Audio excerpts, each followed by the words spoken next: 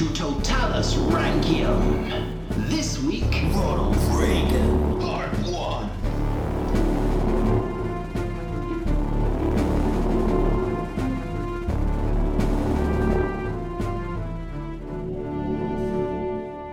Hello, and welcome to American Presidents Totalis Rankium. I am Jamie. And I'm Rob, ranking all of the presidents from Washington to Biden, and this is episode 40.140, Jamie, point 1, which means this is possibly the 80th episode we've done. Yeah. Yeah, that's a lot. Yeah. I always think of the Roman one as being really long, and this one being the short one, but that's still a lot, isn't it? Nope. Anyway, it's Ronald Reagan, part 1 of 3. 3? Yes, that is right. We are doing 3 parts on Reagan. There's no way I was getting all this in 2 parts. So nice. There we go. Right, and even though it's 3 parts, there's quite a lot to pack in today, so let's jump right in, shall we? Yeah. I'll give you a softball. Go on. Apparently that's a game. Is it literally a softball? No, I'm not that nice. No. Okay. A cowboy on a horse. A cowboy on a horse? How on earth am I going to fit this one in, Jamie? I don't know. Okay, so start with that Western's theme music. Just a sort of whistle, and yeah, there we go. And just a hoof appears in shot, and then as the camera pans out slightly, there's just a lonely cowboy. Evening, man. Riding through the plains. He's got his hat on. He's got his suede jacket on. Nice. Yeah, riding his way through the Californian desert. Yeah, just like that. Yeah. All the Western music's going on, and then suddenly, from nowhere, Jamie, a dinosaur comes in and eats the cowboy. Oh. Yeah. Like, just in one big, like, Jurassic Park off the toilet gulp. Nice. Yeah. And then someone shouts, cut! And then it pans back and you realise you're on a set. Oh. You're on a set, and the cowboy who was eaten, climbs out, but then the dinosaur takes his head off. And then who's in the dinosaur suit? Yes, that's right. It's a young Ronald Reagan. Oh. And he just lights up a cigarette and passes it to the cowboy, and they talk about the union strikes. Ooh. And then Ronald Reagan hits the screen in Western font. And then a big dinosaur chunk comes out, isn't it? So, there we go. Nice. Yeah. I like seeing directors very because this isn't in the bloody script. What's going on? Reagan Get that was man known off the for set. putting on a dinosaur suit and just crashing over movies. That's what he used to do. Yeah. Star Wars. Yeah. Yeah. Ronald Reagan. Yeah. Jamie, I know we keep saying this. We need to stop saying it at some point, but we're getting very modern. What do you know about Reagan? Actor. I know he kind of shaped the Republican Party to kind of what it is now, what it was maybe in the 90s and early thousands, I think. He had a relatively good relationship with Margaret Thatcher, the UK Prime Minister in the 80s. Okay. And he was quite tall. Oh, Nancy Reagan, his wife. Yes, well, Nancy will be in this episode, but pretty much everything else you mentioned won't be. Oh, okay. Oh, no, he's an actor. You said that. That's in this episode. But we don't start with any of that. We are starting in 1911, Jamie. Wow, that's a while ago. It is a while ago. We're getting modern, but we're not starting modern. No. We're starting in 1911, and Jack and Nell Reagan have just had their second son in a rented apartment in Tampico, which is a town about 100 miles west of Chicago. Okay. So we're in Illinois here. Little Ronnie Reagan was almost immediately given a nickname when his father remarked, "For such a little bit of a fat Dutchman, he makes a hell of a lot of noise, doesn't he?" What? Yeah, that's what Jack said about his son. Probably made And from sense this moment on, apparently, little Ronnie was called Dutch. Dutch. Yeah. That almost sounds like it could be a really cool nickname. It's I mean, Butch and... Well, it's a name he much preferred. He hated being called Ronald, or especially Ronnie. Dutch, he thought, was a much more manly name. I hope he said this, like, when he was a baby. Yeah. I prefer Dutch. Parents obviously really like nicknames, because his older brother had a nickname as well. His older brother had quite a round face, apparently, so they called him Moon. Which just seems slightly mean. Yeah. Oh, look at Moon. You've got a moon face. Yeah, so Dutch lived with his parents and his brother Moon. The first 6 years of Dutch's life was one of movement. as in physically moving around, not bowel movement, I assume. His father Jack was constantly attempting to better himself, but he kept falling on hard times. Yeah, not having an easy time of it. They moved around 5 times in Illinois in 6 years. Wow. This included being in Chicago for a year, where his father got a job as a shoe salesman. Yeah. So is this pre-1929? Yes, we're still in the 19-teens. 19-teens, nice. Yes, as they're known as. Yeah.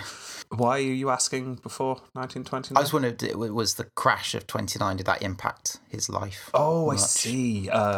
You will find out soon, yes. So after several moves, they found themselves in a town called Dixon. This was a town of about 8,000 people. So Small? Not tiny, but it's a fairly small town. The family were poor, but so was everyone in Dixon, so Dutch didn't really notice that he came from a poor family, as most children don't. They're just busy being children. Yeah. When they were in Dixon, they rented increasingly small houses as their finances failed to improve, and the hard times drove Jack to the old drink. Good way to spend your money. But he wasn't a regular drinker, so he didn't waste all his money on drink. Okay. But when he did drink, he drank. He drank. Yes. Okay. This was one of the reasons for the many moves and him having to find new jobs, by the way. Yes, sometimes he'd go on a bender and just not show up to work and get fired. Oh. Yeah, Brilliant. not great. Anyway, by this time, Dutch is approaching 9 years of age. He's moved around a lot, like I say, which means he's not managed to settle into a school or really make any firm friends. By the time his family moved to Dixon, he had already attended 3 separate schools, barely completing a year in each of them. Fortunately for him, however, due to the fact that he was taught how to read by his mother at the fairly early age of 5, he could already read fluently, and he was promoted a grade, like they do in America. It's pretty good. Yeah, You can read, you're clever. Go to the next class. Yes, he went up to grade 3. He kind of skipped grade 2, apparently. But in Dixon, he was able to remain for 3 years in one school, so he finally actually managed to settle down a little bit, make some friends, develop some interests, Jamie. What do you think he got up to? What did he like? Farming. Everyone seems to like farming. No. Sticks. Building things. Woodwork. No. Axe throwing. I mean, you can get this. This is a fairly obvious thing that he's going to be into. Acting. Yay, there we go. There we go. Yeah. Yes, sport and performance, shall we say. Football, in particular, caught his attention, but he was a little young to be playing it properly. But performing, he could do that. His older brother, Moon, was doing a reading at school around this time. Over the last of the people watching. Moon I'd like to think he was the Moon. He was just covered his face in whipped cream. Yeah. So, not wanting to be left behind, 9-year-old Dutch put himself forward to do a reading as well. Damn it, if Moon's going to do it, I'm going to do it. Turns out he had a natural talent for this. He left the stage to loud applause. And I'll quote Reagan here, "I didn't know it then, but in a way, when I walked off stage that night, my life had changed." Oh. He enjoyed the applause. He enjoyed the limelight, the spotlight, Interesting. all the lights. But it was not all fun and performances, though. Dutch, as he got older, was increasingly aware of his father's alcoholism. Yeah. Around the age of 11, he came home to find his father just passed out in front of the house in like a crucifix pose, apparently, just on the floor. No one else was around, so little Dutch had to pick up his own father and drag him into the house. That's not fun. Not fun for a boy to do. No. He later recalled how this was the first time where he really realised that he's got responsibilities in life. His father's drinking caused increasing tension in the house. Dutch later said he used to fear and look forward to things like Christmas because he never really knew how they were going to pan out. Yeah. Yeah. I'm just going to get the sherry. No, Father, no. Yeah, things like that. I mean, essentially, it seems like a fairly nice but poor childhood with a sort of sprinkling of alcoholism on top just to make things tense. Meanwhile, he starts to develop more hobbies. Reading, this time. He really gets obsessed with adventure novels. Possibly, Jamie, pulp novels. Ah. Yes. Yeah. A reference to a Star Trek episode that me and Jamie recorded yesterday. Yes. Which probably, if you're listening to this when it comes out, that one won't be out yet. No. Little tease for you there. Yeah. Anyway, yes, he was obsessed with adventure novels. Things like The Count of Monte Cristo, The Last of Mohicans, and westerns. He loved a western. Yeah, he did. Yes, he did. Did he like dinosaurs as well? You know what? I didn't come across the fact that he liked dinosaurs. I'll be honest, I don't know where the dinosaur came from. It surprised me as much as it did you in that introduction. I was not thinking dinosaur, and then there it was. Yeah. But yeah, cowboys though, yeah, he enjoyed those. However, he was struggling to read because his eyesight was terrible. Oh. Really bad eyesight. His mother lent him her glasses one day just to see what would happen, and an astonished Dutch saw the world swim into focus. And that's with someone else's glasses. So yeah. So once he had been fixed with his own glasses, he set out to go and watch westerns in the theatres with a new appreciation for them. It's like, oh, you're supposed to be able to see their faces. Oh, that's what a horse looks like. Not just a brown blob. Good God, they're terrifying. By this time, Dutch was in Dixon High School, and his love for football overtook everything else at this point. He became very obsessed with football, a sport that became, and I quote, a matter of life and death for him. I hope, not literally. No. Death ball. No. Yes. However, unfortunately for Reagan, he was no Gerald Ford. He was not a great footballer. He loved playing, but he just didn't have the natural talent for it. He was often put on the bench or just didn't take part in the games at all. Just sat on the sidelines to begin with anyway. But he apparently it didn't really get him down. He just enjoyed being part of it all. Yeah. However, he soon discovered a sport he was good at, and he did have a natural talent for, and he didn't need to see to do. Baseball? Because you've got to see with the ball. You definitely need to be able to see to do baseball. Basketball? No. You need to be able to see where the hoop is. So what sport do you do that you don't need sight for? Blind darts. Blind darts? No, it's not blind darts. No. Swimming, Jamie. Oh, yeah. Just got to go in a straight line, haven't you? Go in a straight line. I was thinking, it's like, you could do like running, but even then you need to kind of look where you're going, don't you? Watch out for swimming, you put your head down in the water and you go, and then you stop at the other end when you hit a wall, I suppose. Yeah. Ow! So, it turns out he's really good at swimming, so he swims. Not only was this a fun outlet for him, a hobby for him, it also got him a job. Yeah. Yes, because he became a lifeguard in a park 3 miles north of the town. This apparently was a lovely spot where the river ran through it, and the locals developed a habit of swimming in Rock River. Aww. Yeah, unfortunately, they also developed a habit of drowning in Rock River. So he's a terrible lifeguard. Well, no, this happened before. Right. Yes, yeah. Too many people drowned whilst swimming in the river. It had treacherous currents, apparently. Which is lots of little raisins on the side. Just pulling people under the water. No! Feed us all. So it was decided, I need to hire someone to chase away these treacherous currents. Yeah. And then maybe get in a lifeguard. Yeah. So, I don't know, let's go and check out the high school and let's get someone on the swim team to be a lifeguard, thought the town. So Reagan gets the job. He was on call over the summer. He was on call for 12 hours a day, 7 days a week. So, fairly full on. Yeah. But, it had perks. Definitely had perks, this job.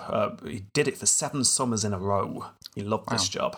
He was paid essentially to hang out in the park where he was given as many burgers and root beers as he could eat and drink for free. Yeah, he had all the opportunity to talk to all the girls who were there, sunbathing and swimming. Yeah. For an adolescent, it was the dream job. He was hanging out in the park, eating, drinking, and chatting up girls. Yeah, that does sound brilliant. Just the screams of somebody drowning in the background. Well, no, because actually he was also quite good at it. If we take the very basic job description of a lifeguard, how would you describe? In one sentence, what is the job of a lifeguard? Keep people safe. Yeah. Make sure no one drowns is what I put, keep people safe. Yeah, he was excellent if you base it on that, because in 7 years, no one drowned. Hey, brilliant. Yay. Yes, he performed 77 rescues, apparently. Oh, so that's 7.1 every year. Yes. Do you think it's that same person being rescued one at a time each year. Yeah. It'll add up.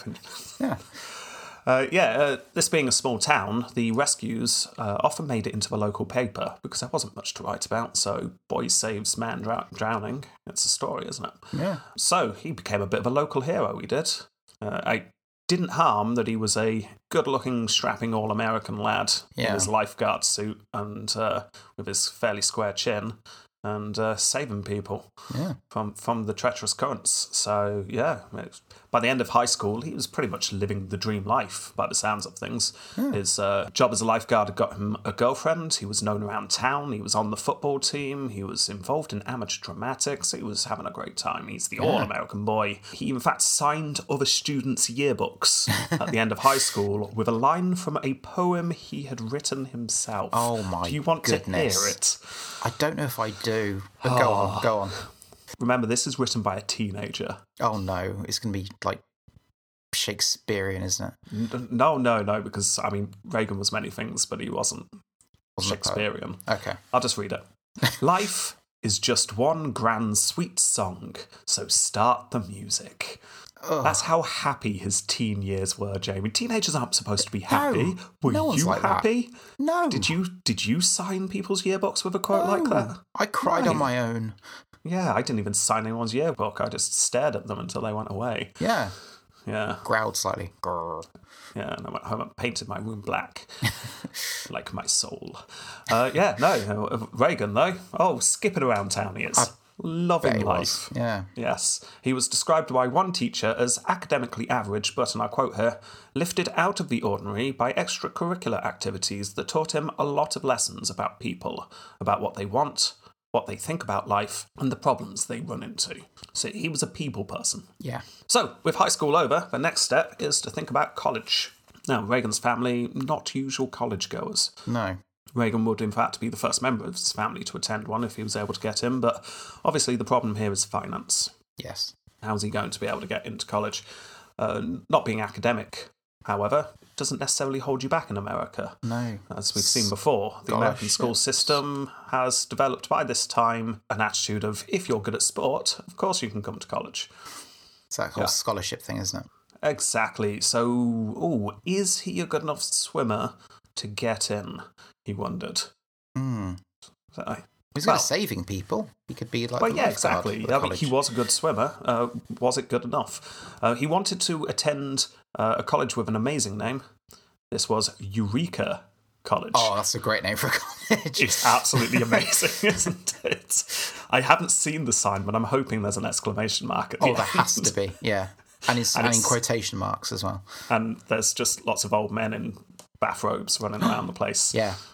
Yeah. So he went and checked out Eureka College. Unfortunately, they were willing to give him half a scholarship. Yeah. So he didn't get a full one, but it was enough because then if he got himself a job on the side, he could afford the rest. So he got himself a job washing dishes. This really sort of personifies that work hard, get reward for it, doesn't it? Yeah, exactly. He's working, he's getting rewards. Yeah. You can kind of see where his philosophy might lead to later in life. Yes.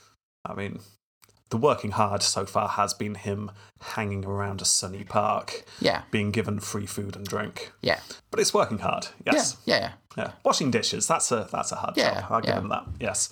Anyway, so he gets into Eureka. Eureka, he said. Hey. Oh, and everyone slapped their knees because that joke never got old.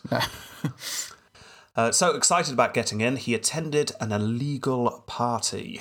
He got blind drunk on prohibition booze. Oh, yes. The hangover was so bad, he swore off alcohol for the rest of his college life. That's interesting. Also, how aware was he of his dad's use of alcohol as well? Well, that is interesting because is it that he woke up with a hangover and then had a stern word with himself? I don't want to end up like my dad. Yeah. It's quite possible that that's what it was. Now, Dutch obviously drinks later on in life. so he doesn't swear off alcohol forever. But apparently at this time he was cautious around it.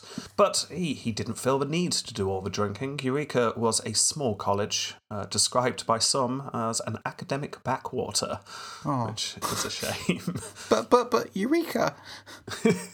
But I mean, this suited Dutch perfectly. He filled the campus with his personality. He starred on the swimming team, he coached the swimming team for a while, he was on the baseball team, the track team, he edited the yearbook, he wrote for the student newspaper, he joined the student senate, he was the senior class president and the treasurer for the drama society. He got his fingers in all the studenty pies. He sounds almost annoying at this point, though. Maybe it's jealousy, I don't know, but...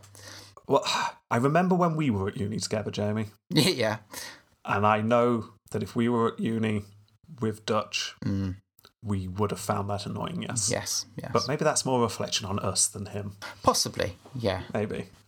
Because the only society we were part of was the us two drinking in the pub society. Yeah. It's a very good society. It was a very exclusive. Yes. Very exclusive. Still ongoing as well. Yes. Yeah, so... Dutch having a great time. One area, however, that was increasingly important to Dutch was acting. He still really enjoyed his acting. He won an award when the college came second in a national acting competition. I really want to see what an acting competition looks like.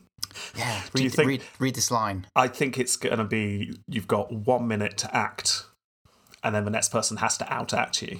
Yeah. And you have act-offs. To be or not to be. To be or not to be.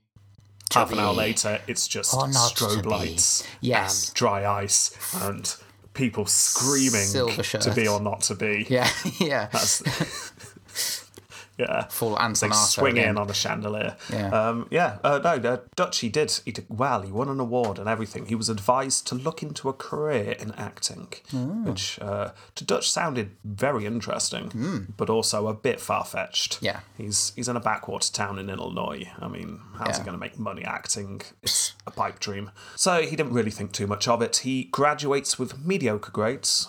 His talent for memorising information very quickly got him through exams rather than academic ability, but that's fine. That's enough. Yeah. So he sets out into the wide world to go and make something of himself. Yes. Just as the Great Depression hits. There we go. Yeah, there we go. Yes, it was therefore significantly harder for him to find work than he hoped. He applied to get a job working in the town's sporting goods store, but got nowhere. Okay, he thought, what shall I do? And he decided, I'll use some of my connections. Because he had been teaching people how to swim to get a little bit of cash. And he happened to teach the daughters of a prominent businessman in Dixon. So he figured, I'll go and talk to this businessman and he can give me ideas, advice, a job maybe, who knows. He wasn't given a job, but he was given advice. Go and find something depression-proof. So something that people need no matter what. Yeah. Yeah, okay. So something that you're not going to get rid of it. It's absolutely essential. Like radio.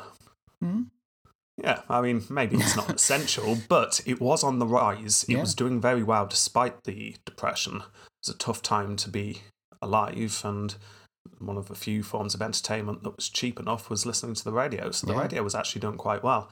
And he was told, go and knock on doors of all the radio stations until you get a job sweeping the floor. And then work your way up. That's how you do it. Fair enough. Literally get in on the ground floor, work your way up. The kind of advice that kind of did actually work back then. Nowadays.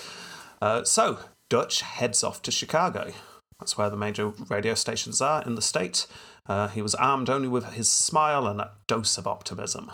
What followed was a montage of doors slamming in his face. Go away, kid. No, you've got no experience. Why on earth would we hire you? No, you're not sweeping our floors, you weirdo. Go away. One person did take some pity on him. They said, you're in the wrong place.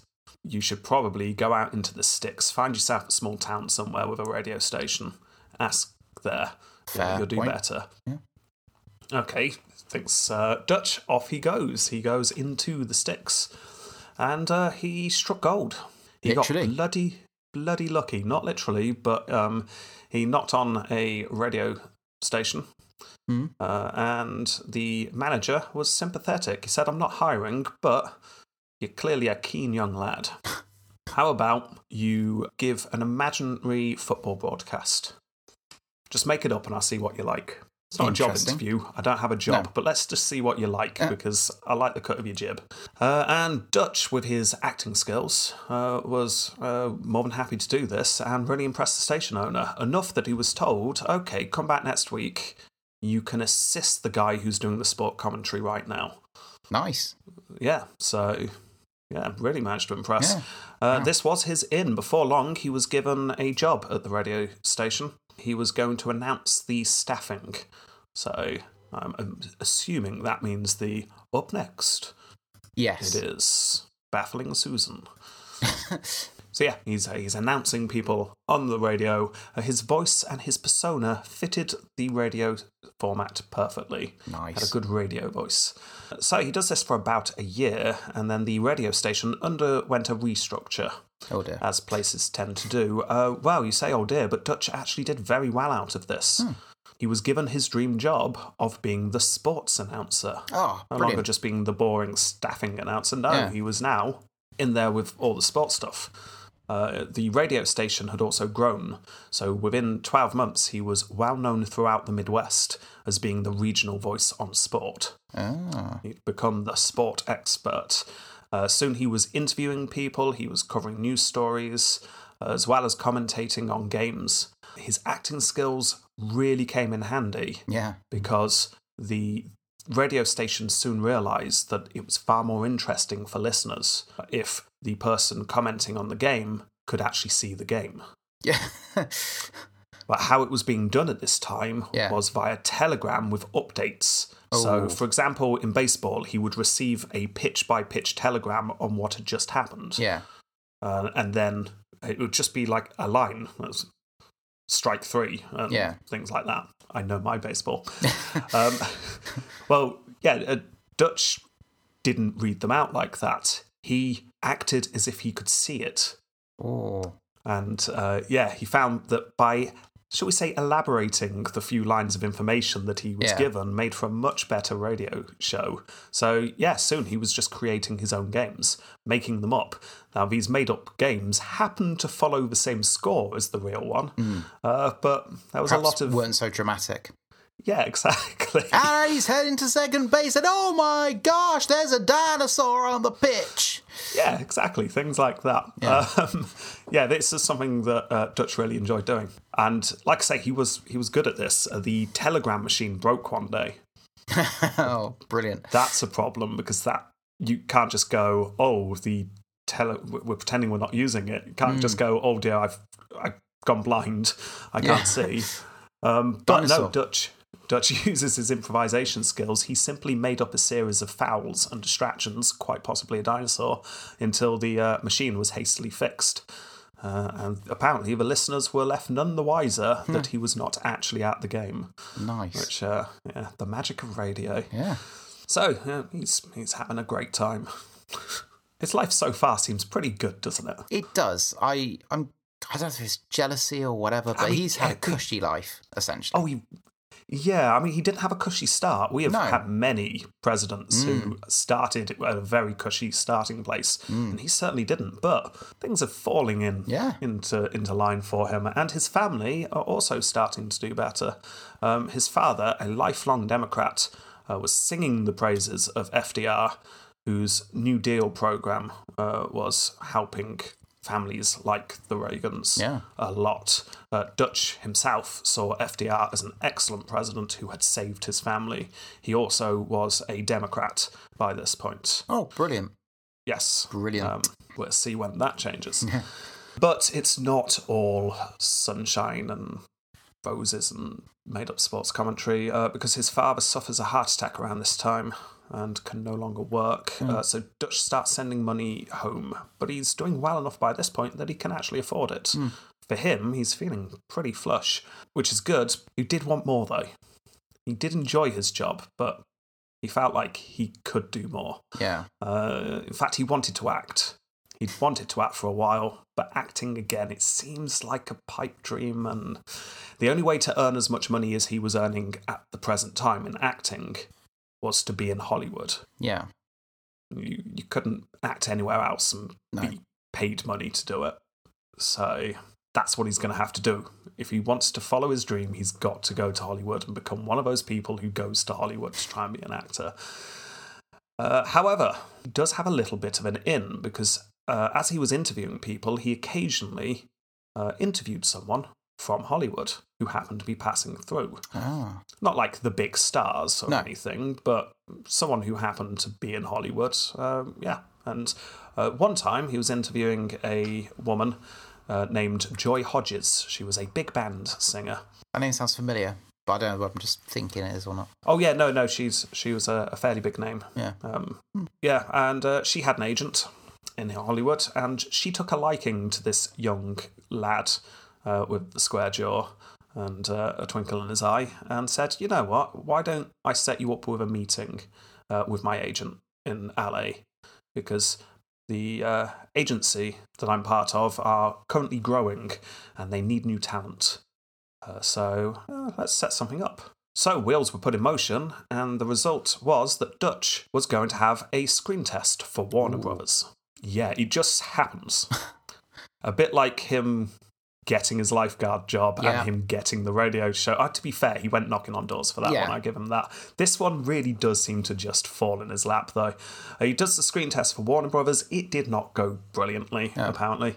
Apparently his head looked too small. No. Yeah. Let's try you with a hat. Well, apparently later on in his acting career, they got specially made collars for him to make the size of his head look better. The magic of Hollywood. Yeah. Yeah. Just lean towards the camera slightly. Yes. However, even though the screen test didn't go brilliantly, like I say, luckily for Dutch, the studio was also going through an expansion. This was a time of expansion for Hollywood, and getting more talent on the roll was exactly what they were looking for. So, you know what? Let's give the lad a go. He was offered a 6-month contract, but then, through a little bit of negotiating from his new agent, he was offered a 7-year contract. Wow. Yeah, and just like that, he's got a contract with Warner Brothers in Hollywood, which currently were the second biggest studio behind MGM. So happy for him. Well, Dutch couldn't believe his luck. Yeah. I mean, yeah. Okay, fine. Hollywood career has just fallen into my lap. Brilliant. He was going to start off as a B-lister, obviously, but yeah, that would do. So he arrives in Los Angeles. Warner Brothers immediately gave him a makeover. This was the golden age of Hollywood, after all. Studios took their investments very seriously. Yeah, of course. So this new employee, according to Jack Warner, like the Warner Brothers were still around at this point. Wow. Yeah, so Jack Warner thought that Dutch had potential, but he had to be improved. So to begin with, the look had to change. So he had a new hairstyle, a new wardrobe to wear. But more important than this was the name. Dutch Reagan. That does not sound like a star, thought Jack Warner. No, we need something else. I mean, Dutch Reagan, it's as bad as Archibald Leach, he thought. Which, do you know who that is? No. That's Cary Grant. Oh. Or Marion Morrison. No. John Wayne. Marion? Yeah, Marion Morrison. Oh. Awful name. John Wayne. Much better. So they start looking around for a name, but fortunately for all involved, when the studio actually looked at Dutch's real name, they went, oh, hang on, that actually sounds pretty good. Ronald Reagan. Nice bit of alliteration there. Sounds right. You could say that along names like James Stewart. Ronald Reagan. Yeah. James Stewart, by the way, is his real name. He didn't have to change his name either. Yeah. So there you go. So Dutch was gone. He was no longer known as Dutch. He was Ronald Reagan from this point on. And the studio tried to make him look like a star. It's not easy to do, though. All the major studios were obviously trying to create stars. Stars brought in the money. But no one had figured out exactly what makes a star.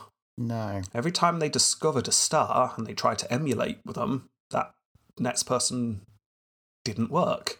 Everyone looks the and same. Then, and then someone would just come out of nowhere and then they'd be a star. So they were obsessed with trying to make stars and by micromanaging their actors' lives to make them seem as appealable as possible. Yeah. So the hope is Ronald Reagan will be the next star. His first film was Love is on the Air. This was in 1937.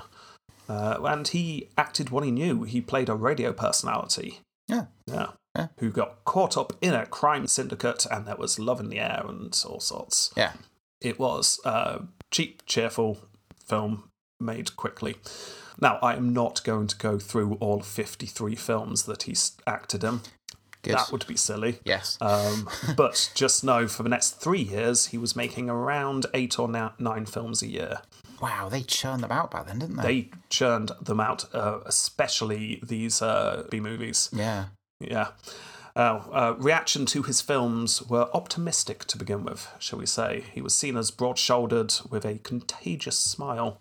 Some criticised his acting as being a little bit wooden, but not everyone did.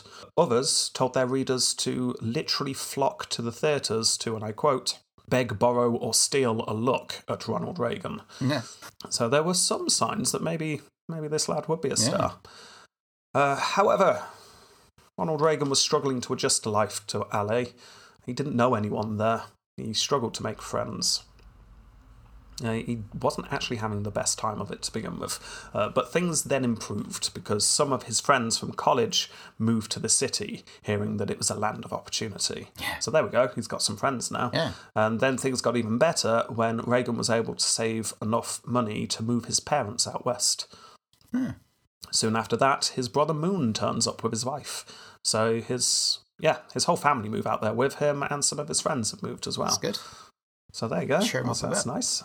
Yes. So with his family and friends in the city, he was much happier. Apart from this, his social life, although exciting, was heavily dictated. Yeah. Yes, he had no shortages of dates with very attractive ladies, but only with the women that the studio approved of. Yes. He had an image to protect. Yeah. And he couldn't just go off and do what he wanted. So when he started to get to know Susan Hayward, for example, Jack Warner put a stop to it. No. Susan Hayward is far too tough and confident for you. No. We don't want that as your image. That's not the look we're going for. So you're going to be a little bit annoyed if you're dating Susan Hayward and you're told you're not allowed to. But there you go. Anyway, his day-to-day work life continued and consisted of acting his way through B-movies that were rushed and mostly very poor quality. Yeah. Studios, by the way, in case you don't know, they were used to pad out the double features that were very popular at the time. Right. People go and see 2 films, not just one. I guess films are a bit shorter then as well. Yeah, but also, I mean, what else are you going to do with your time back then? True. Yeah. And the only way to see films was to go to a theatre, so you might as well make the most of it. Yeah. But the way that studios could do this cheaply and quickly is to have your big film, your A film, and then your B film, which is where we get B movies from. It was like the other side of the record. Yeah. Everyone knew it wasn't going to be as good. It was a warm-up to the main act. Yeah. But they were also useful because you could use them to test out talent. Yeah. See who impresses in the B movies, and then you can promote them up into the A League. Still, even so, if you were a lead actor for B movies in a leading studio, it's still unlikely you're going to make it to true stardom. No. I mean, you're close at that point, but it's not a guarantee at all. But Reagan had some luck. Hey, again. Oh, brilliant. Yes. I mean, that luck has not let him down at all so far, has it? And amazingly, the leading movie columnist in Los Angeles was a woman who happened to have been born in Dixon, Illinois, that town of 8,000 people. This is ridiculous. Yes. And once she found out that this young new actor had come to LA from her hometown, she took a personal interest in the fellow resident and often mentioned Reagan in her column that had an estimated 20 million readers. Wow. Yeah. That's a big reach. He got lucky. Yeah. Because of this, he was soon attending parties with the likes of Humphrey Bogart, James Cagney, and Errol Flynn, who were also working for Warner Brothers at the time. Yeah. And obviously, Jack Warner was starting to notice this guy a bit more because he was in the newspapers a lot. So that was always going to be good, wasn't it? And he also met someone else around this time on the film set of a film called Brother Rat. This was 21-year-old Jane Wyman. Jack Warner, you'll be pleased to know, thought that Jane Wyman was a really good match for Ronald Reagan. They'd make a good celebrity couple, so go ahead, I give you my blessing, he said. Now, because of celebrity gossip columns, it's actually quite hard to pin down what the actual courtship of the two were like. There were plenty of stories, but it was all propaganda from Warner Brothers. So we just don't really know. And there are some quite dark rumours.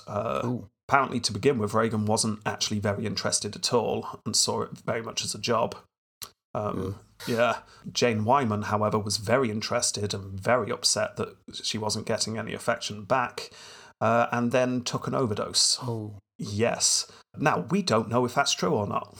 I did try and find out, and you find places where it just states it as fact, but then I definitely found places where it's like, we don't know this, because it's all gossip and everything's covered up. So, what we do know is that she was hospitalised at some point. Right. And Reagan visited her in the hospital and proposed there and then.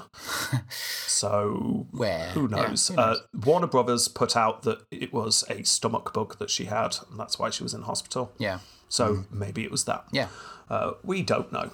What we do know, though, is they did get married in the end. Oh. Yes, they get married, and they both had a daughter. Yeah. They end up having 2 children, but just a daughter to begin with. The couple were then thrown into the publicity machine of Warner Brothers even more. They were portrayed as the ordinary family. That's what they were going for. Yeah. Look at these two. They're just like you. It's the American dream. Yeah. Yeah. How relatable. Ronald Reagan would be able to act the everyman in all the films. Yeah. Because he is just like you. Interviews and photos appeared in magazines and newspapers. They were the upcoming Hollywood couple. A normal family, living in the American dream. In reality, the two were making enough money that they could now afford a large 7-room house in the Hollywood Hills. Wow. Yeah, so things are on the up and up. Yeah. Reagan's starting to break into the A-list films by this point. Okay. He was increasingly playing roles in bigger and bigger films, getting decent reviews. In one film, he played a footballer called Gip, or Jip. Didn't think to look up how to pronounce that. Gipp. Could be either. Yeah. Anyway, his character is stricken with a fatal illness, and he has a deathbed scene. Ooh. And he's able to act, and he says the line to his coach to remind the rest of his team that they could just, and I quote here, win just one for the Gipper, or the Jipper. I didn't actually listen to it. Anyway, the reason why I'm telling you this is that this becomes a very famous line, and Reagan uses it in later life in his political campaigns. Fair enough. Yeah, just let's win one for the Gipper/Jipper. I'm guessing it's Gipper. It's going to be Gipper, isn't it? So in my head, it'd be like Jipper because it's easier to say, but who knows? Maybe it's Jipper. Who knows? I'm not going to look it up. No. Never. It'll be one of life's mysteries. Anyway, he's doing well. He starred in a film with Errol Flynn at this point, so he's there with the big names. Yeah. But in the middle of all this, his father, Jack, has another heart attack. Oh. And this time it kills him. Yeah. Jack had not adjusted to life in Hollywood very well. He had started to work for his son, doing admin-y stuff, and he did not enjoy working for his son. And he'd started drinking heavily, and that took its toll on him, and in 1942 he dies. But Reagan has very little time to mourn because he's very busy. He made 7 more films the next year. His star was rising even more. By this point, a poll said 1 in 4 people would see a film just because he was in it. That's a good draw. Which was up from 1 in 10 the previous year. That's the kind of thing that studio bosses sit up and take note of. Yeah. Yeah. So, it seems like this is it. Ronald Reagan is going to be the next big star in Hollywood. And we would remember him today in the same way that we remember John Wayne. Yeah, I guess so. Errol Flynn. Yeah. But then something happens that changes everything. It's the bloody World War, Jamie.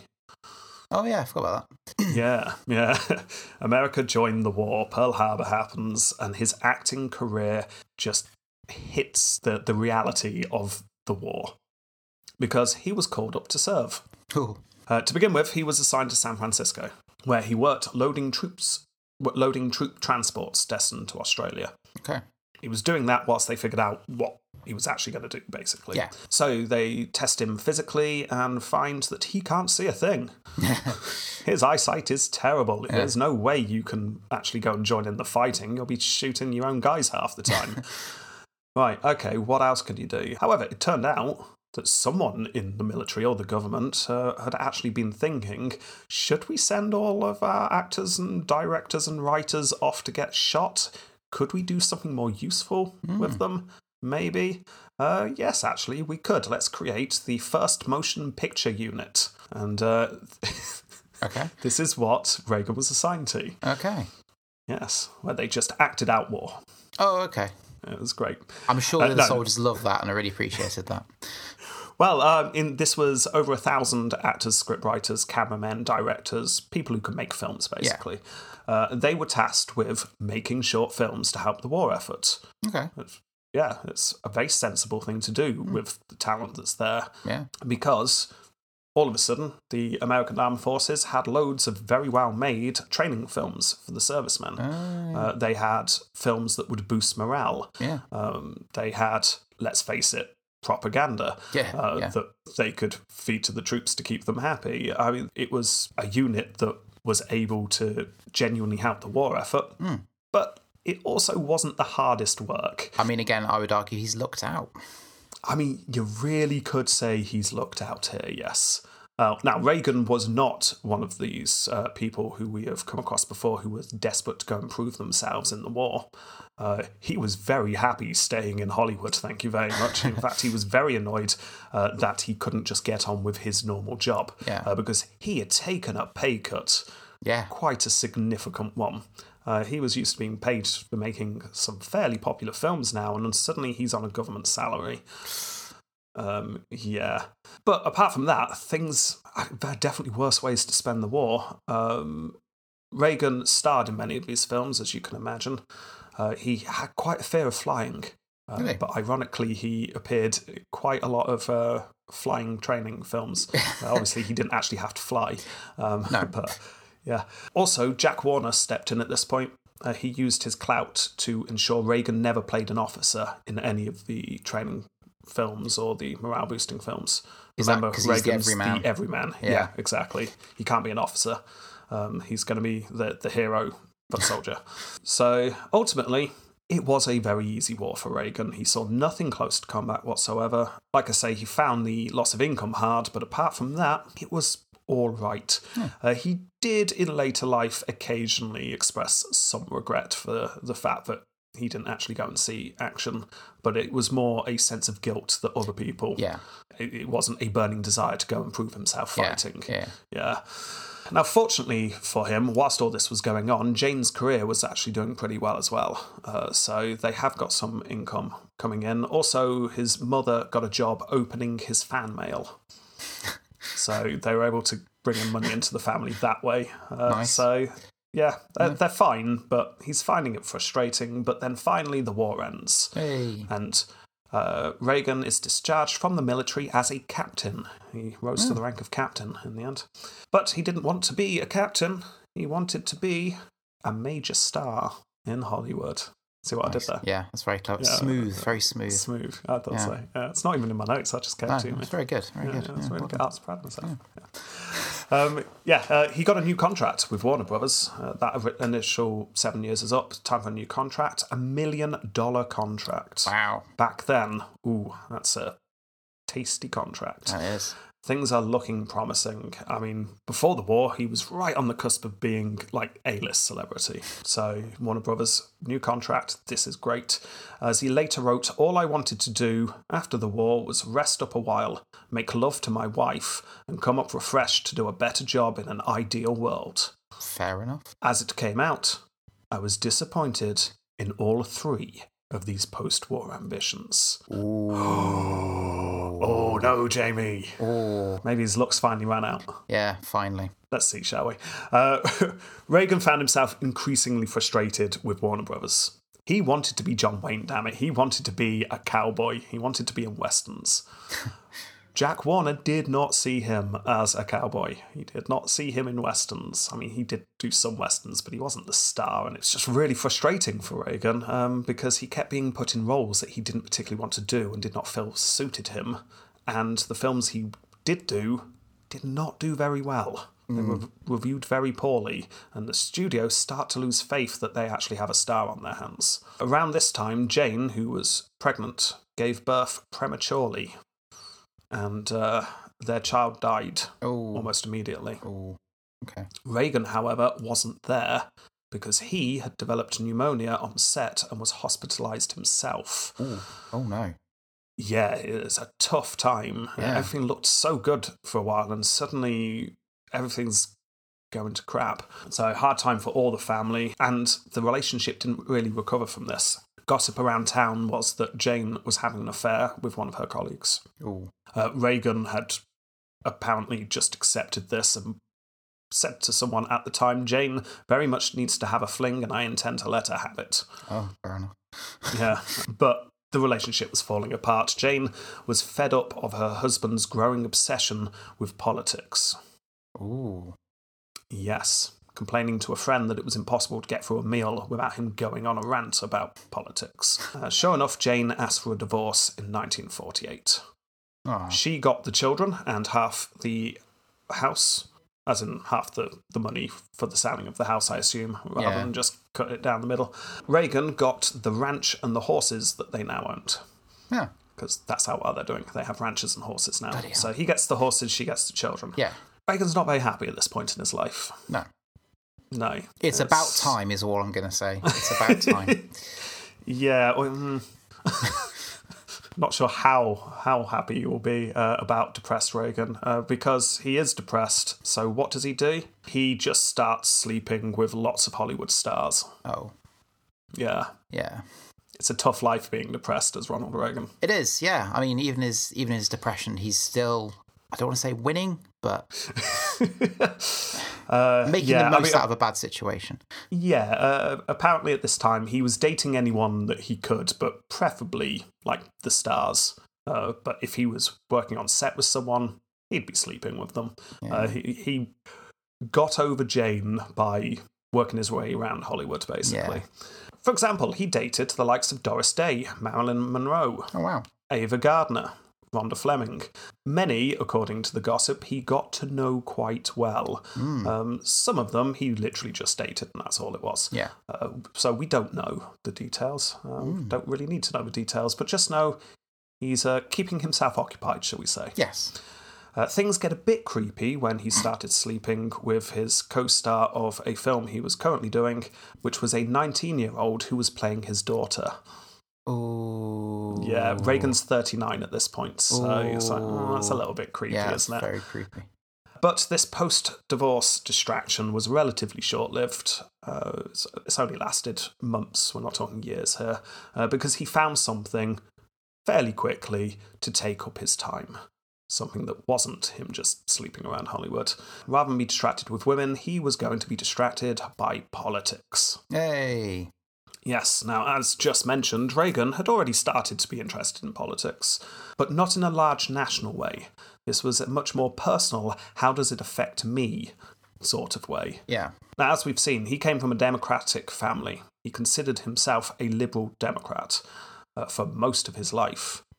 But after the war, a couple of things were going on in Hollywood that had a huge effect on him. One was the labour management disputes that was going on. The other was the Red Scare. Ooh, the communist thing. Yes, McCarthyism. Now, already in with the right people, when the president of the Screen Actors Guild stepped down in 1947, Reagan took the job. Yeah. Now, the Screen Actors Guild, or the SAG, or the SAG, I doubt they call it the SAG. That's a bad name. The SAG were a labour union for actors in Hollywood, just to be clear here. Still around now. Now, at that time, it meant it was closely watched by the FBI, as you can imagine. Yeah. The FBI were convinced that communists were attempting to gain control of the film industry and spread their leftist propaganda. So how did Reagan feel about this? Well, the fact that he was already known to the FBI as T10, that's, by the way, is not a Terminator thing, it is a code for a confidential informant. Oh, so he's basically grassing on everyone. Oh, yes. And that tells you what you need to know about Ronald Reagan's opinions on the Red Scare. Yeah. Oh, dear. Yeah. Let's backtrack a little bit here and figure out how this has happened. Reagan had by this point become obsessed with the idea that the damn commies were destroying the America that they had fought in the war to protect. He was very adamant about this. Now, I could get into the political ins and outs of the various guilds and unions of post-war Hollywood, but to be honest, it's very convoluted, just as complex as going through the whole nation's politics, and we don't have time to do that. So, in an attempt to simplify things, but with a warning this isn't the full picture, there was a big battle going on post-war in Hollywood between different unions over who would represent the workers in Hollywood. Not just the actors, everyone involved in the film industry. Now, some of these unions were seen as being in the pockets of the bosses. They might as well not be there. Some of the unions were seen as communist fronts. Some of the unions were seen as, and literally were, infested with links to organised crime. And all these different unions were battling for control. Striking and crossing of picket lines was getting very nasty, as some unions went on strike, others refused to join in.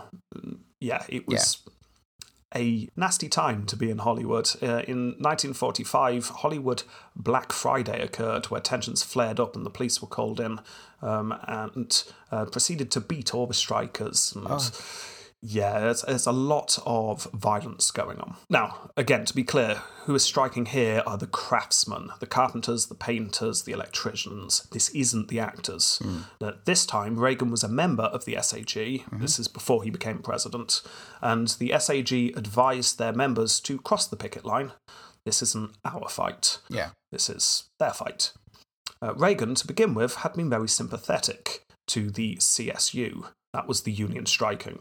But over the last couple of years, after seeing rising violence and rumours of communists taking over the CSU, Reagan had firmly turned away from the strikers. By this point, Reagan was convinced that communists were here, everywhere, and they were attempting a takeover. He helped co-found a new labour union at this point that was there to work for its members' rights, but mostly to keep the commies away. Yeah. Now, not everyone in the SAG agreed with Reagan's way of thinking. Most supported the CSU and dismissed the communist talk as fear-mongering. Reagan got into heated discussions with fellow members over the subject. Then, he heard it through the grapevine that he was now on the CSU hit list. There was a rumour going around that someone was planning to throw acid in his face. Oh. Yeah. So Warner Brothers provided him with a gun, which Reagan kept with him at all times for 7 months, just in case the communists got him. Yeah. Yeah, this is how bad it had got. Rampant paranoia. Yeah. Now, as we've kind of covered in other episodes, yes, obviously there were some people who were members of a communist party in Hollywood, but most of this is definitely fear-mongering. Through the lens of history, we can tell that it's just mostly untrue. Yeah. But it felt very real to a lot of people back then, especially to Reagan, who was scared, understandably. Acid to the face is never going to be good. No. If you're an actor, that's also your career gone. Yeah. Anyway, this is how Reagan became the largest anti-communist voice in the SAG. He was very vocal on the subject, and he was able to use this to get the votes in 1947 to become the president of the Guild. His actions in speaking out vocally against communists made him very popular with large portions of the SAG, because this was the faction that meant people would get to carry on working. However, this signified the last time that Reagan would consider himself liberal or on the left. Right. By this point, he has just totally left that. He was still technically a Democrat, because he had not... What do you call it? Because you register, unregister, that's what you call it. He's not unregistered as a Democrat, so he was technically still a Democrat, but he wasn't. No. Not in his heart anymore. The actions of the CSU had convinced him that the right was the only way to avoid a communist America. So once he became the president of the Guild, he enlisted as an FBI informer. Soon after, the McCarthy-inspired, shall we say, House Un-American Activities Committee, which we've come across before, set up and started asking questions of Hollywood. Reagan was summoned to give testimony, in which he told the committee that, yes, there were definitely communists in Hollywood. However, as far as he was aware, there were none in the SAG, and even if there were, they definitely don't have power in the SAG. I'll make sure of that. No. But, yes, definitely commies in Hollywood. So, essentially, yes, the Red Scare is real, but not in my house. Yeah. Now, despite fearing communists in Hollywood, Reagan was unhappy with the Un-American Committee. Yeah. Yeah, he saw it as letting the commies win. By allowing themselves as a country to fear the communists too much, they were stripping away their own freedoms. I mean, he kind of enabled that slightly. Yeah, It's a bit of an you could argue piece that. for a while. However, soon after the blacklist was released, remember the blacklist? It was a list of names of people who worked in Hollywood who were no longer allowed to work in Hollywood because they had affiliations with the wrong sort. As we've talked about before, this basically was a career hit list. Yeah. And if people in power wanted someone on the list, all you had to do was accuse someone else. And that was it. Their name was on the blacklist. It's like the what they call the treason trials in Roman times. Oh, yes, it's very much like that. Fortunately, these people were just, chased out of town and not allowed to work, which, I mean, it's a bad, fortunately, but they weren't murdered. No. So, that's good. Now, despite what Reagan had said earlier about freedom, he did nothing to fight against these lists. His dislike for communism made it easy for him to hold his nose at the political persecution. Yeah. Yeah. In more cheery news, however, he met his future wife at this point. Oh. This Nancy Davis. Hey. Yes, this is Nancy. Nancy found herself potentially on the grey list. The grey list was an unofficial precursor to the blacklist. Yeah, it meant your name was marked. You could still get work, but not good work, and people were watching for any signs of being read. Now, it took a lot less to get on the grey list than the blacklist. I mean, just the slightest accusation in the wrong ear, and that's it. However, Nancy was already well connected within Hollywood. She easily could have got her name off the list using her connections, but she didn't do that. Oh. Instead, she used it as an excuse to go and meet with Ronald Reagan, someone she already had her eye on, shall we say. Yes. And the two hit it off immediately. Nancy laughed at Reagan's jokes and enjoyed hearing him talk about politics. So already he liked her far more than he did Jane. Yeah. Yeah. I'm not boring you. This is great. Yes. So the two started dating in a non-exclusive relationship. Reagan was hesitant to get more serious. We're only talking about a year after the divorce here. Yeah. So, but once Nancy joined the executive of the SAG, they started working more closely together, and then she threatened to go to Broadway to get a career in theatre. And it worked, because Reagan went, no, don't do that, let's actually get together, which they do. And he proposed, and they wed in March of 1952. Oh. Yeah, now by this time, Reagan is a very different man than the one who had entered Hollywood just over a decade before. He had started as an aspiring actor with liberal beliefs and a passion for sport. Now, he took his politics as seriously as anything else, and those politics had changed a lot. Now, people are complex, aren't they, Jamie? Yeah. Yes. So they say. well, who knows? It's hard to say, isn't it? But let's hedge our bets and say people are complex. So it's impossible to state exactly why Reagan shifted from liberal to what, for the time, was considered the far right. Yeah. But let's speculate, shall we? McCarthyism was definitely part of it. Liberals had ties to the left, and the left had ties to communists. Yeah. I won't be having any of that, thank you very much. Finance was also definitely a part of it. Growing up poor, Reagan had not changed his attitudes to money as he grew more wealthy. He was always careful with his money, and he deeply, deeply, deeply resented the fact that he had to pay the top bracket of tax. Yeah. Yes, in his mind, he had worked very hard to be earning that much, and therefore it was a disgrace that he had to pay so much tax. Which, to be fair, I'm sure he had worked very hard. But it does imply that the people not in the top bracket don't work hard, and they definitely work hard as well. Yeah. So, but yeah, that's a conversation for another time. Yes. Anyway, other reasons why he was becoming more right-wing. Partly, it's the company he kept. He was now in a friendship group in LA who were almost all Republican, or at least held right-wing views. So he was in a bit of a political bubble. Yeah. And part of it was what he observed around him. For example, in 1949, so this is before marrying Nancy, he had gone to Britain to film The Beast Heart, which is just a film. We're not going to go into the film, apart from that it was set in England. I believe he was a pilot. Anyway, when he was filming, he was appalled at what he saw in Britain. Absolutely shocked him. The Brits had got rid of the war hero Prime Minister and put in a socialist, Jamie. Yeah. Yes, this is Clement Attlee. Yeah. Yes. Now, in Reagan's view, it showed that the Brits had gone socialist.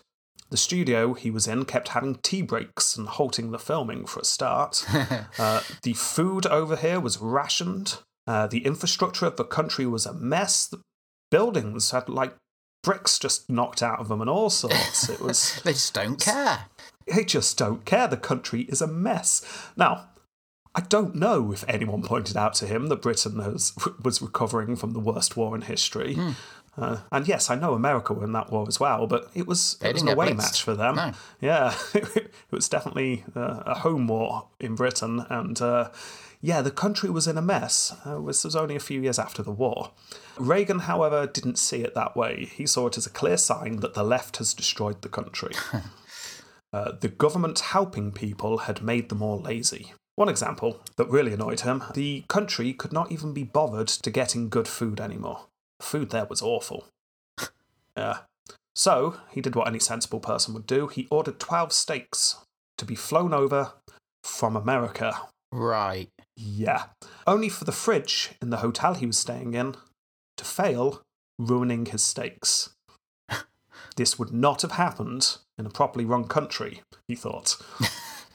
Yeah. This is quite funny. Incidentally, this is definitely where the stereotype of Britain has awful food comes from. It's definitely Americans coming to Britain after the war. Yeah.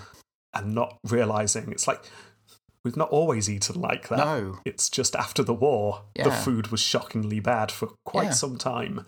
Because the rationing went on even into the 50s, didn't it? Oh, yeah. So...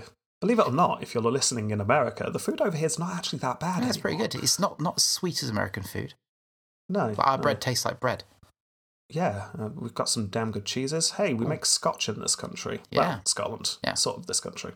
I mean, how wrong can you get? Cider? Yeah. All sorts of good stuff. They call it strong cider, but cider. Yeah. Yeah, so anyway. Hard cider. Getting sidetracked here. The fact is, Reagan saw Britain, was absolutely horrified, and decided that it was all Clement Attlee's fault. Yeah. Yeah. The NHS, by the way, had been up and running for a year at this point. Oh, my goodness. Reagan had no truck with that. Driven him mad. How dare you offer healthcare to people? Yes.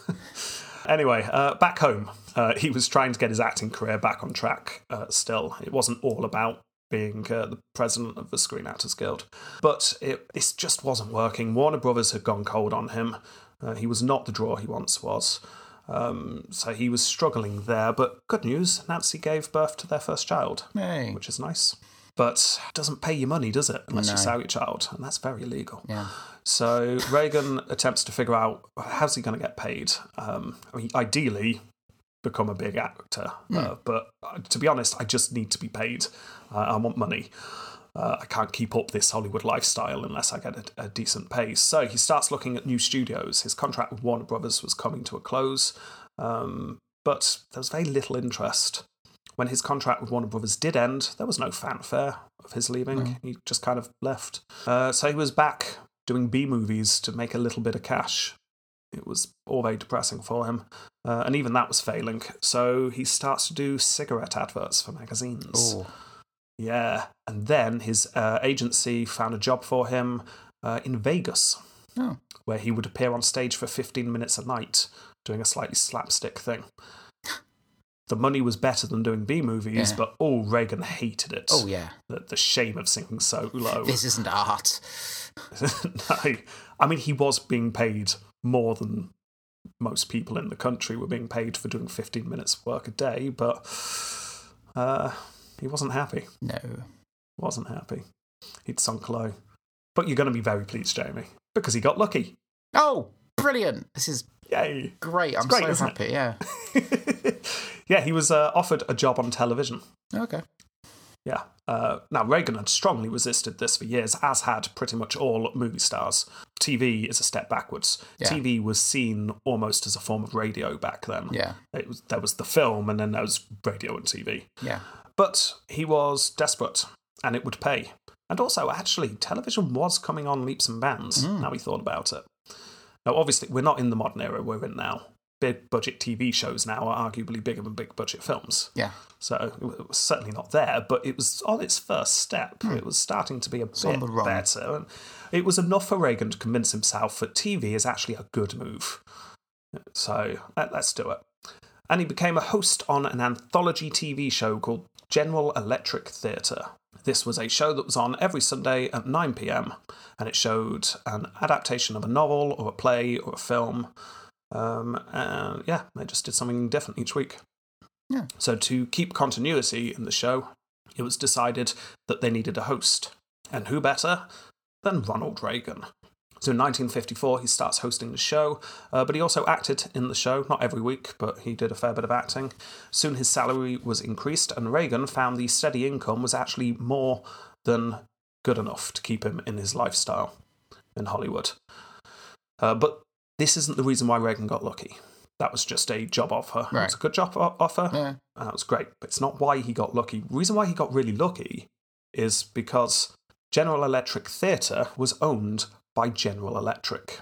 General Electric is a multinational conglomerate which was in the electric business. We're talking power, electronics, television, radio, all that stuff. Huge company. Now, part of Reagan's contract was not that he would just host one of their TV shows and occasionally star in it, but he would also be the spokesperson for the company. He would tour the country, meet all the employees in various plants and factories. So when he wasn't working on the show, he was touring America. In other words, without thinking of it in these terms at the time, because obviously he wouldn't, but Reagan was being paid to go on a campaigning tour. Yeah. Now, he wasn't campaigning for anything. No. But he was keeping morale up for General Electric. But Reagan, the political firebrand that he was, soon found that his political views aligned very much with the owners of General Electric.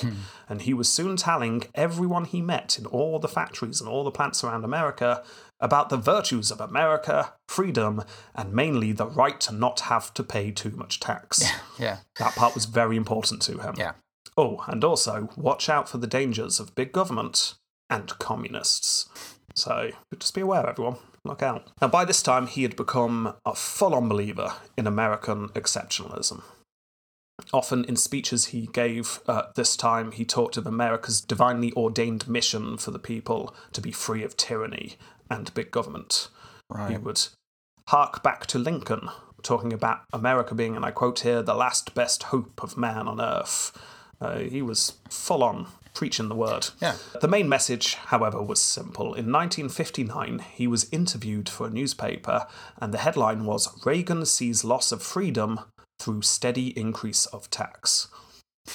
he had a little bit of an obsession about this. He does.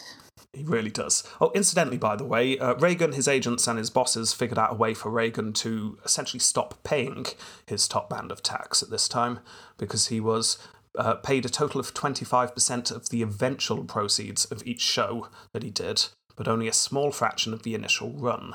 And for various tax reasons, this spreading out meant that he didn't go into the higher bracket, but he was still being paid the same amount. Yeah. I can't claim to actually understand the ins and outs of that, but they found a loophole is all we need to know, so he wasn't actually paying the tax that he was bitterly complaining about. Anyway, he was able to afford an even better house in Los Angeles, which is nice. It was stocked absolutely free with all of the latest gadgets that General Electric could provide. Here's a new TV. Yes. Here's electric back scratcher.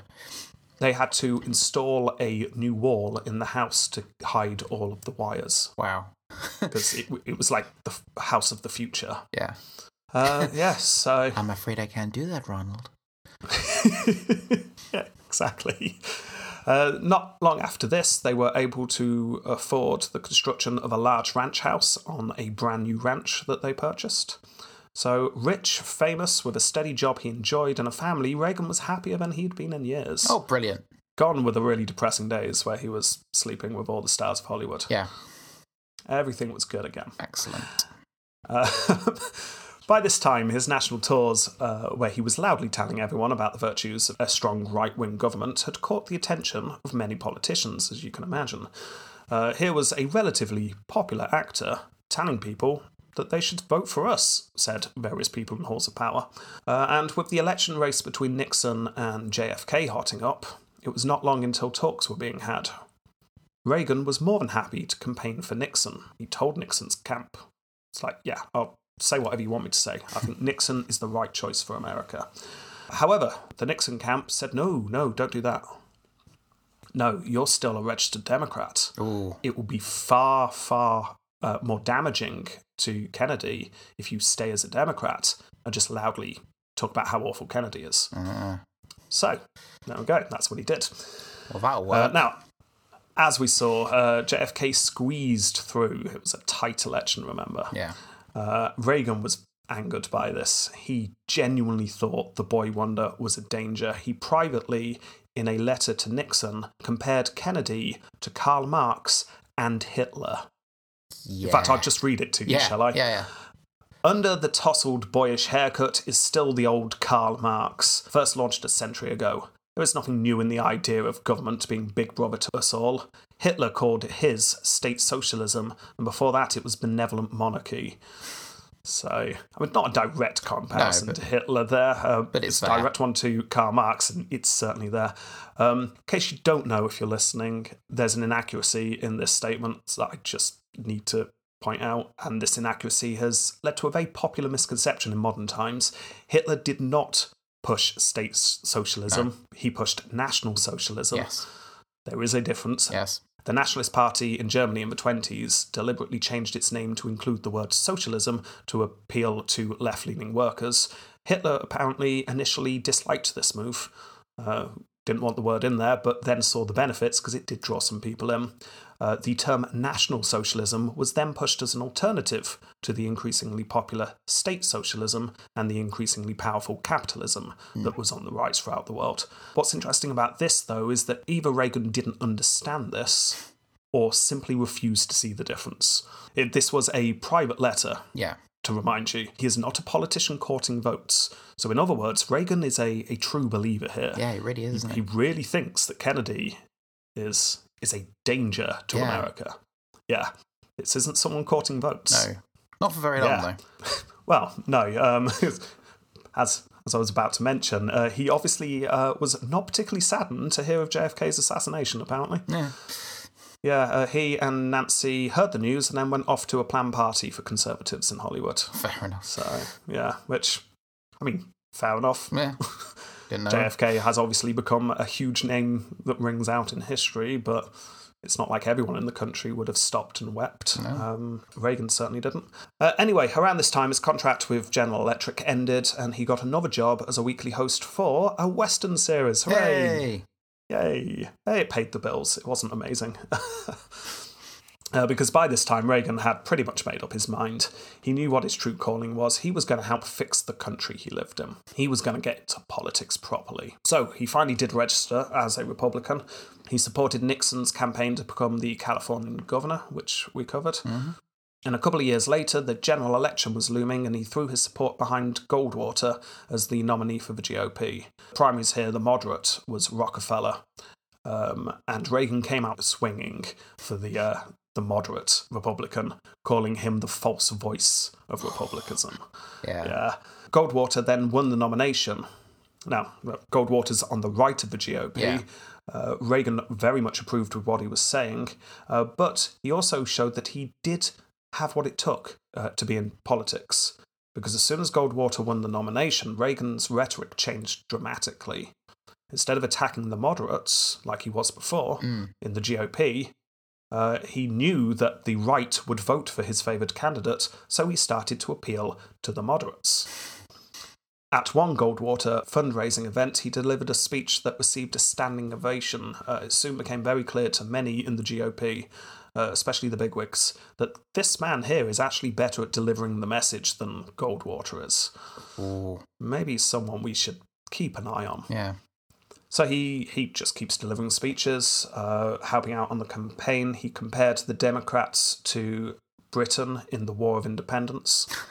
The election was an issue on, and I quote here, whether we believe in self-government or whether we abandon the American Revolution and confess that a little intellectual elite group in a far distant capital can plan our lives for us better than we can plan ourselves. So yeah, really does believe what he says. He's really passionate, isn't he? Oh, he is. Aggressively so. He is. He's a true believer. Yeah. We mostly see politicians who are doing things to court votes. Yeah.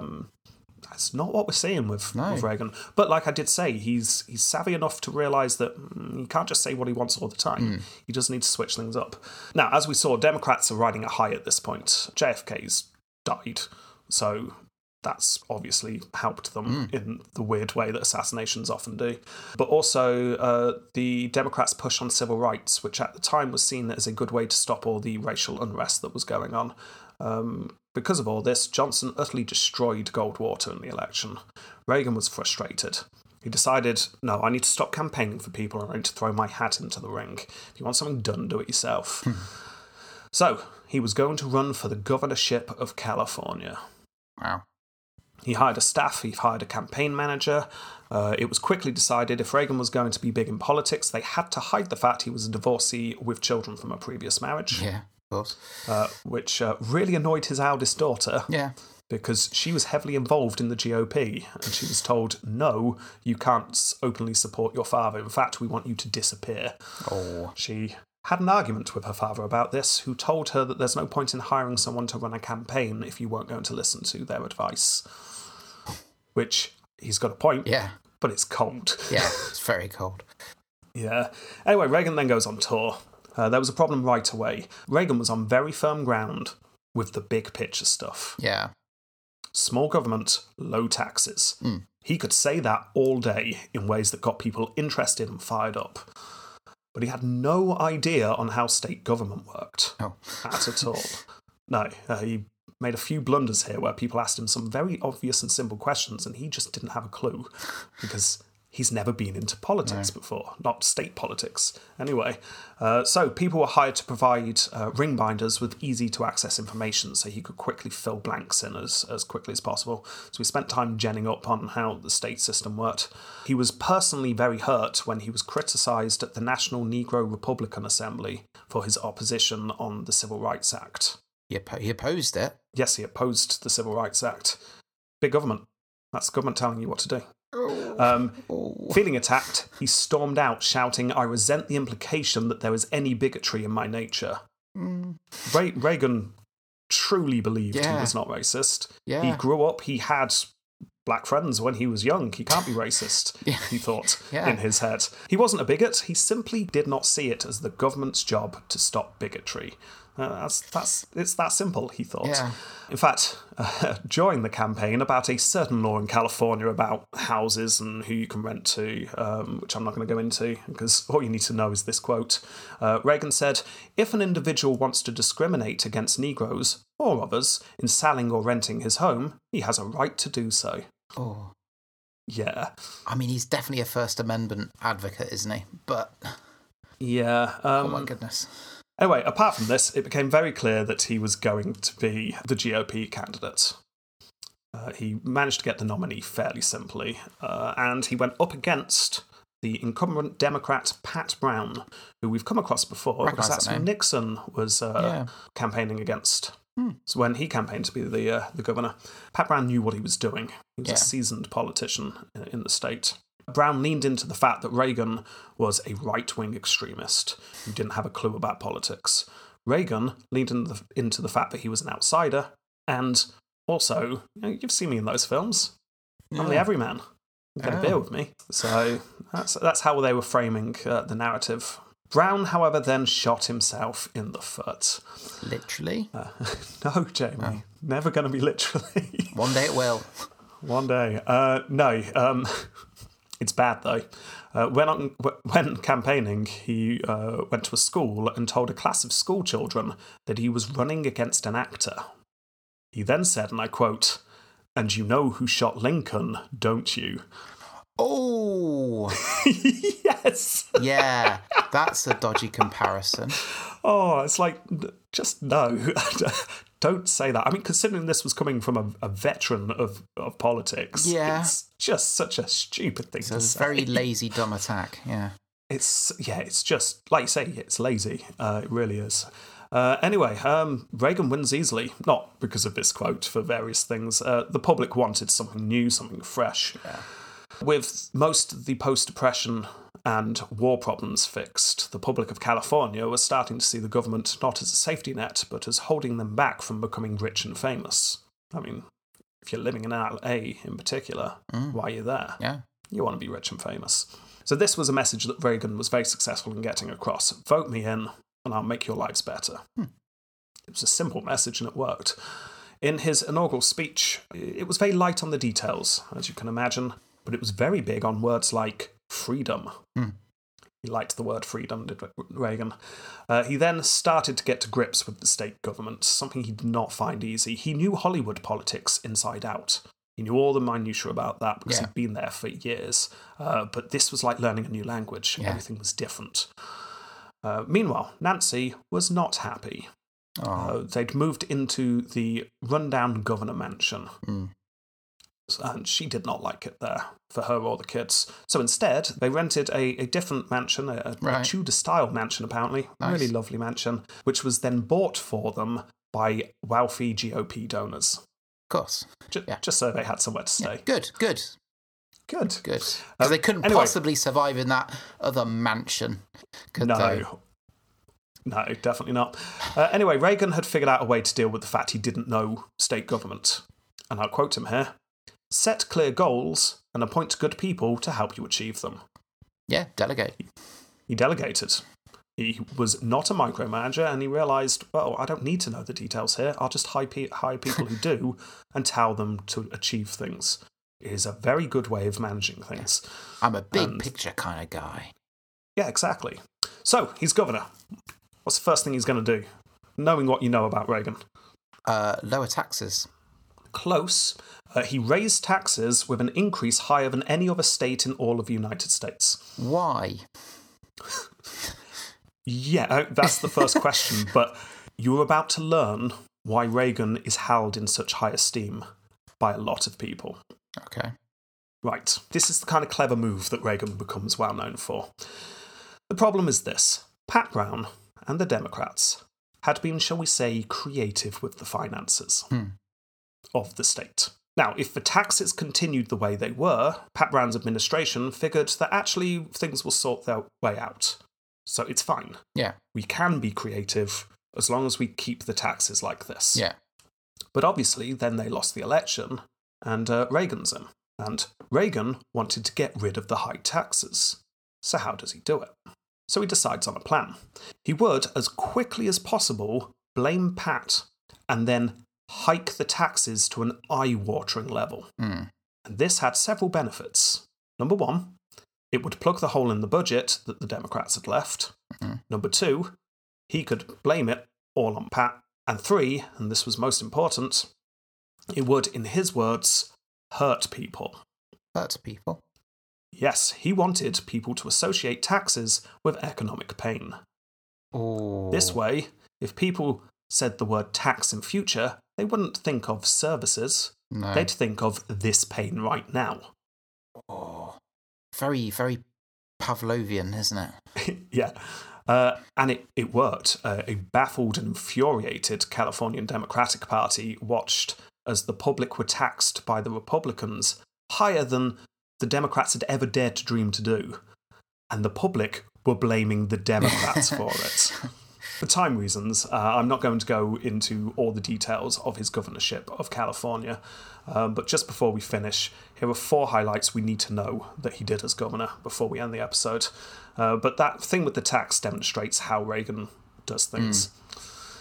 He's not afraid to just make decisions and go with them. So, 4 big things that happen. In 1968, he signed into law an act prohibiting the public from carrying firearms. Even open, even Yeah, with a license. yeah. It's interesting, isn't it? Yeah. Now, this was a reaction to the Black Panther group cop watching. Right. It wasn't known as cop watching back then, but basically groups of black men were carrying guns and following the police around to make sure they weren't up to bad stuff. And bearing in mind this is the LAPD in the 60s, they were probably up to some bad stuff. Oh, definitely. Not only that, the Black Panthers were openly carrying guns and protesting in front of the assembly.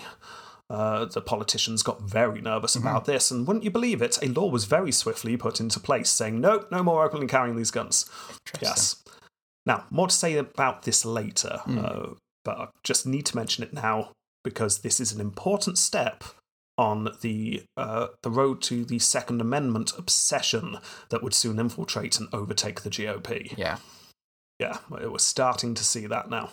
And interestingly, Reagan essentially brought in gun control. Yeah. Yeah, something that he will deny later on, but we'll get to that in a future episode. Yeah. Anyway, around this time, also, the mood in the country over the views of abortion were shifting. The obvious health benefits to legalising abortion meant that it had bipartisan support in California. Everyone realised it was a sensible way to go. Obviously, there were smaller pockets of very fierce resistance, however. Now, this is 6 years before Roe v. Wade. Reagan signs in the Therapeutic Abortion Act. So he legalises abortion. Yeah. Yes. He was very personally unhappy about it, but the political winds kind of forced him into it. Yeah. This is something he would later really distance himself from. Yeah. A bit like the gun thing. So they're the major things that happen in his first term. He then wins his second term. Things get a little bit more feisty, should we say, in his second term. He went to war with the students. Hey. The students were protesting the Vietnam War. Oh, yeah, yeah. Reagan was having no truck with this. They were disturbing the education of people who wanted to get educated. He basically saw the protesters as dangerous lefty communists who would bring the country down if they were left to their own devices. He openly relished the idea of taking them on. He enjoyed the fact that they burnt effigies of him. Oh. Saying that when a Berkeley student hangs up your effigy, it's a badge of honour. Things like that. He said other things. Quote here, "If it takes a bloodbath, let's get on with it. No more appeasement." He was all out. Get the police in there, smash some schools together. He called out the National Guard to the Berkeley campus. He shut the protest down. There was a lot of unrest over this. So that was going on. And then finally, linking back to what I first talked about, tax. His main goal. Yeah. Yes. He announced in his second term that he was investigating how the government can now work for the tax giver, not the tax taker, for the truly in need and not the lazy. In an internal memo to his staff, he wrote, "This is our number one priority. I'm asking you to make available your best employees, including directors, for this all-out war on the tax taker." If we fail, no one will ever be able to try again. We have to succeed. Again, it's that very passionate language. Yeah. The outcome of this was the Californian Welfare Reform Act of 71. The idea was that it would be much harder to get welfare support. But if you did get it, you got a little bit more. Okay. That was the idea. And the number of people on welfare did indeed drop, although due to a natural drop in population by age at this time, this number is questioned. What isn't questioned, however, is that this was seen as proof from those on the right that small government was better for people. Yeah. Reagan was improving people's lives and getting the lazy people to stop being lazy. Yeah. So, as Reagan decided not to run again, he was seen by most as a capable governor. Whether you agreed with him or not, he got some stuff done. Didn't go down in history as being one of the best governors of California, but he certainly wasn't the worst. But he's been governor now. So what's he going to do next? President? We'll have to find out next time, Jamie, because that is where we will end today. Yeah. Very interesting guy. Weirdly, obsessively passionate about certain things. Yeah. Don't think I like him. We have not come across anyone like him yet, have we? No. Because he's not just playing politics, he's a believer. I thought I would obviously be saying we've not had an episode like this before because the guy was a movie star. Yeah. And that is unusual. Yeah. So that made the episode different. But actually, that's not why I'm saying we've not had someone like him before. No. Unless maybe if you go back to the very early days where you did get some genuinely impassioned, really believed what they were saying about the politics stuff. And also his shift to the right. I mean, obviously... It's a hell of a gear change, wasn't it? Yeah, I mean, it's... Like in real life, that would have been like a couple of decades, so it would have seemed much slower. Yeah. But certainly doing it in this format, he's suddenly swinging for the left, isn't he? And he hates the big government. And so, well, we will have to see how he gets on next episode. Do you think he will be a good president? I don't know, because he, like you said, he's liked by so many people. Oh, he is considered one of the best presidents. And if you're a conservative, I can see why. If you're a conservative, he is the best president. There we go. Yes. Well, okay, you can obviously debate that, but yes, there's definitely a huge section of America to this day sing Reagan's praises all day. So we will have to see why. Yeah. Yes. Fascinating. Yes. But that is for next time. Thank you very much for listening. Quick announcement before we go, although I did allude to this during the episode. Yes. We recorded yesterday our first ever Trek Totalis Rankium episode for our Patreon members. Thank you very much to our Patreon members who have been very supportive and very patient whilst... Our output was disrupted somewhat, but we're able to shift up a little bit in gears again now. And we're doing a Star Trek series. We are. Not just that. Here's the exciting thing. I'm the one who doesn't know anything. Yeah. I haven't got a clue. I know, it's great.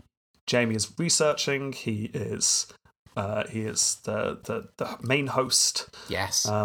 Delivering the information. He's editing the episodes. Yep. In other words, what I'm saying is that I've got nothing to do with this. Don't blame me. Yeah. Yeah. And please lower your expectations. I really enjoyed recording the episode, actually. It was really good. Yeah. So if you are one of our Patreons, that will be up soon. Yes. I'm not going to put a date in Jamie's mouth because, but I think within the week, probably. Ah, excellent. And if you're not one of our Patreons, then just go to Patreon and put in Totalis Rankium and you can join us that way. You would get access to all of our Senate episodes, which, if you like our Roman stuff, it's lots of Roman Republic people, like Julius Caesar and Hannibal. Not Hannibal. Scipio. But also, we're about halfway through Alexander Hamilton's life as well. Multi-part series, that one. Yeah. So you'd have instant access to all of those if you join. Right, I think that's just us plugging ourselves over. Yeah. Always weird plugging yourself, I always feel. We're so amazing, uncomfortable. So it's bloody good. Oh. Yeah. Right. Okay, I think we can end it on that then. Yes, great. Well, all that needs to be said then is... Goodbye. Goodbye.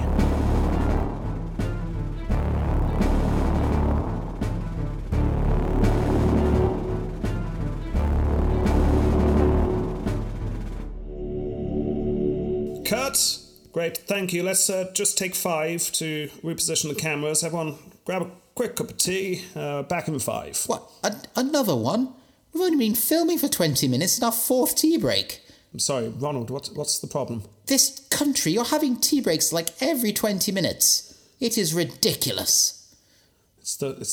We're repositioning the cameras. It's communism is what it is. I'm sorry? Communism, Marxism, socialism. Right, okay.